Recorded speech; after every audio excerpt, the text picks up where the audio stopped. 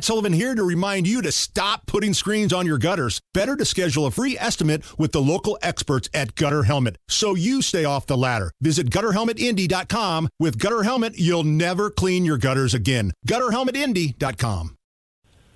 The Hammer and Nigel Show. My name is Nigel. Jerry Lopez, also known as Spanglish, Indy Spanglish, at Indy Spanglish on social media, filling in for Jason Hammer. We'll go straight to the hotline and bring on host of the Tony Kinnett Cast, your show happening weeknights here, 93 WIBC, starting at 7 o'clock. Tony, how are you? I am managing after the shenanigans of last night. We're going to get to the election. I want to get your thoughts here in Central Indy and statewide, and also what happened here in the Midwest with Ohio, Kentucky, and Virginia, and what that means for Republicans. But another piece of news that has actually kind of been suppressed is this leaked Tranifesto, if you will, from the Nashville school shooter. Steven Crowder, I believe, got his hands on photographs of the manifesto. What did we learn from this thing, and where do we go moving forward? We learned exactly what we suspected, which is that this Tranifesto didn't say things about, well, I was just really oppressed by Christians and their anti-trans rhetoric, and it really hurt my... It didn't say that, and it also didn't say just rambling, incoherent babbling like a truly insane person might say, like, Jupiter told me to do it. Like, we didn't see that. What we saw was textbook DEI anti-capitalist nonsense, where the shooter, a white person, by the way, ranted about the evils of rich white children with their mop blonde hair and go into rich private schools, which, by the way, this was not like a rich private school. This was just an evangelical Christian school in the area that had students of every walk of life attending. And by the way, it should also be stated that the shooter did not just shoot rich white children, but shot children who were from middle-class homes and poor homes as well. And this is just, again, the unhinged decolonization rhetoric that BLM uses to support Hamas, the same unhinged rhetoric that they use to make excuses when rioters burnt down places in Indianapolis, in Kenosha, and Minneapolis in 2020. And this is the exact kind of stuff that's being taught to your kids in schools by these woke teachers. This is the same kind of filth that drove eugenics in the 1930s and has driven every racial conflict in the last 2 centuries, which is it's all about those rich colonizing oppressors, and it's garbage. You know, what's interesting is that, you named the various incidents around the country, and most of those were based on lies. Almost every single one of those incidents where BLMs went out here and protest, whether it's Hands Up, Don't Shoot, or the shooting in Kenosha, or even now the Tranifesto, where I think it was reported that the shooter actually attended that school as a child. Right. And here we are. We're going to go through this exact same swirl of garbage in which this is shuffled under the rug because it does not fit what the left says is responsible for all crime in the country, which is it's all white supremacy, it's all super evil, it's all Islamophobia, it's these MAGA red evil people that are holding up Jussie Smollett in college with his Subway sandwich. That's the real problem. But when you actually take a look at the incidents, it is more consistent with mentally ill individuals who have not received treatment, who have no idea how to function, that are going on these insane rampages and destroying communities based on this horrific rhetoric that the left continues to perpetuate. And honest to God, they are driving through this insane race war on the name of decolonization. It's hideous. And by the way, Tony, you mentioned something just then that, a light bulb went off in my head. I want to know what role, this was a girl transitioning into a man. I want to know what role, if any, some of the drugs that you have to take to do a procedure like that had on, what kind of effects that had on the shooter. So I want to be very clear. We have no idea what we are doing when we are messing with hormones. The endocrine system of the human body is incredibly complex. And every time you mess with it, by the way, we did some hormonal, let's say, experimentation with women and menopause in the 80s and the 90s, and we found out something. First of all, when you mess with the human hormonal imbalances, you get cancer. The carcinogen increase, the risk of cancer and your encounter with carcinogens after messing with your endocrine system skyrockets. And that isn't just limited to women going through menopause. Anytime you mess with a person's hormones and how their body responds to things, especially with testosterone, with estrogen, even all the way down to serotonin, you change how the body works in ways that we don't even understand.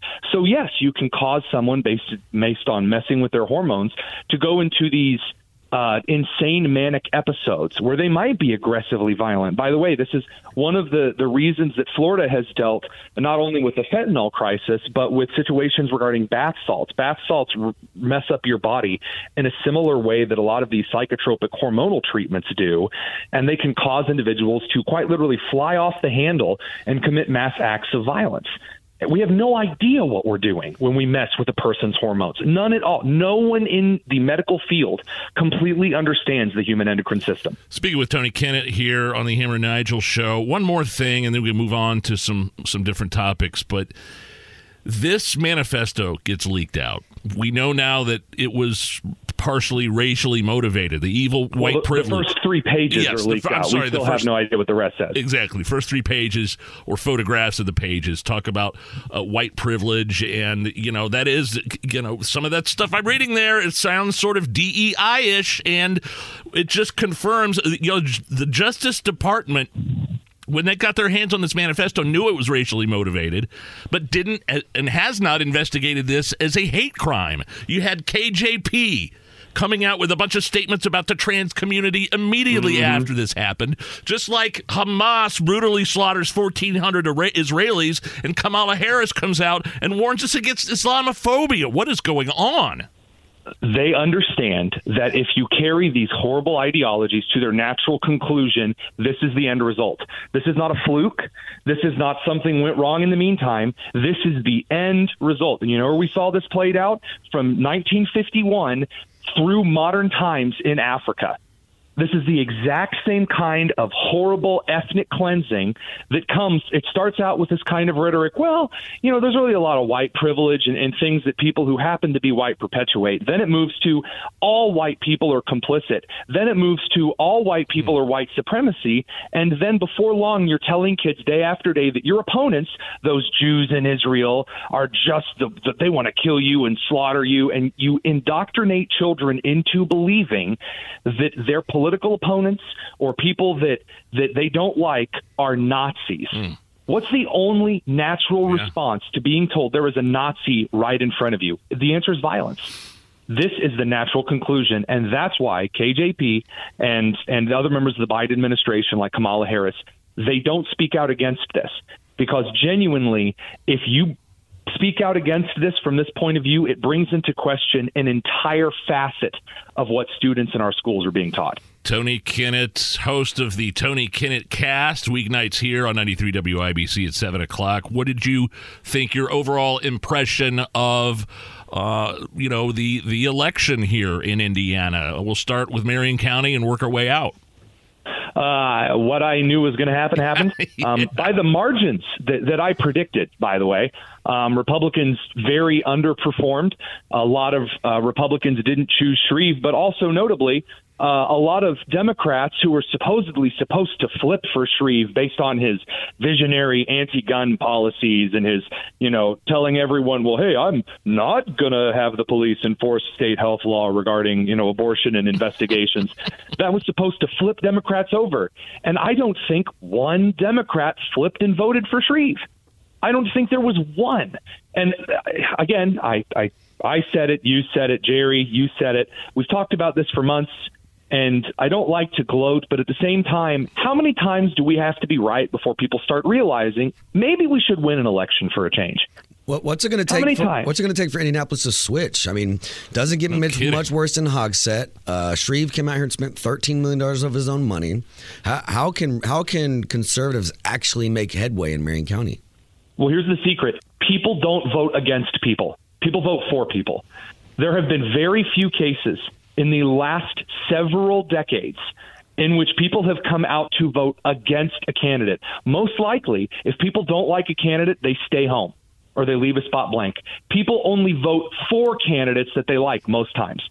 And so what Republicans need to figure out is how to get a candidate that doesn't sacrifice half of his values in order to simp for an ideology that's unpopular in the city. They need to bring forth a candidate who I know is a conservative and doesn't have to be like super far right preacher conservative. That's not what I'm talking about.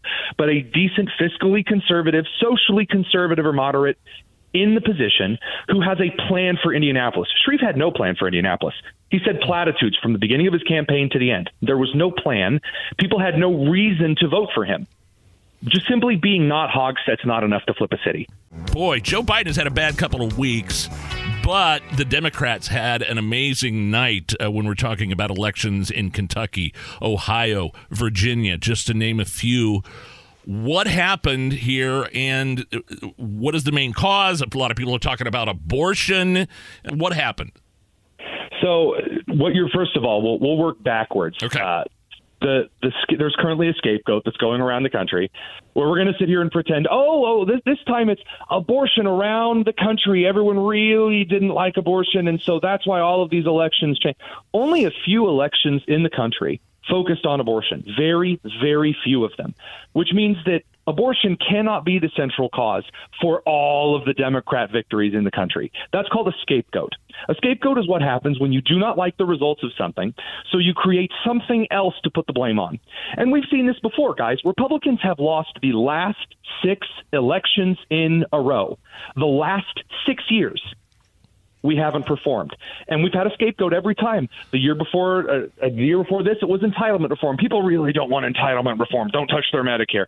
The year before that, it was about, it's a referendum on Trump again. And and then before that, and we do this year after year. We come up with some kind of an excuse. Republicans didn't fund over here. Oh, it's actually Joe Biden. Oh, it's election fraud. People don't want to address that Republicans do not know how to win an election right now. You know, it's odd that you mentioned the last 6 years because the chairman for the GOP has been Ron McDaniel for the last 6 years. So who picked that chairman of the GOP? It seems to me like the Vegas Raiders have more accountability than the GOP right now. Like what do we have to do to fix this? Well, again, you have to provide, first of all, a leader of the RNC that has a plan. Trump picked the niece of Mitt Romney to run the RNC. That was his fault. Trump sucks at picking people. And again, I voted for Trump twice. If he wins the nominee, I'll vote for him again. But it needs to be stated, Trump needs to stop picking people. When Trump picks candidates, they lose, and they lose big. Trump picks people like the Cleveland Browns pick safeties. It's garbage. I'm sick of pretending that he's any good at picking people. So that's number one. Number two, you basically have the establishment who wants to put dead corpses that are corporate shills up for election. And then you have populists who want to put nutcases who think that 5G cell phone towers cause autism up for candidates. And then those are the two choices. And the average voter looks at that and goes, no, I'm not going in to vote for that. I'm not going to get out and knock on doors for that. I'm not going to get out and knock on doors for Mitch McConnell, and I'm not going to get out there and knock on doors for Carrie Lake. Both are bad. You know what wins? Good candidates that have a plan, that can do good governance, and also are competent on social policy. I'm not going to sit here and, it's actually about abortion, and Republicans need to be Democrats in order to win elections. No, because Republicans have been pro-life for a long time. And it was never an issue, and all of a sudden we need a scapegoat, so, it's all abortion across the country. Look, in Ohio, yes, it was an issue. In Kentucky, yes, it was an issue. In Virginia, that wasn't on the ballot. In Pennsylvania, it wasn't on the ballot. In North Carolina, it wasn't on the ballot. In Texas, Nevada, California, those things weren't on the ballot. Republicans still lost. Why?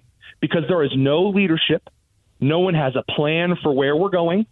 And because the only two choices are either Mitch McConnell corporate shill corpses or populist MAGA voter running individuals who also don't have a plan and just screech about conspiracy theories all day and also don't have a plan to govern. Tony Kinnett cast tonight at 7 o'clock. Tony, have a great night. Thanks, man. Thanks, guys. It's the Hammer and Nigel Show.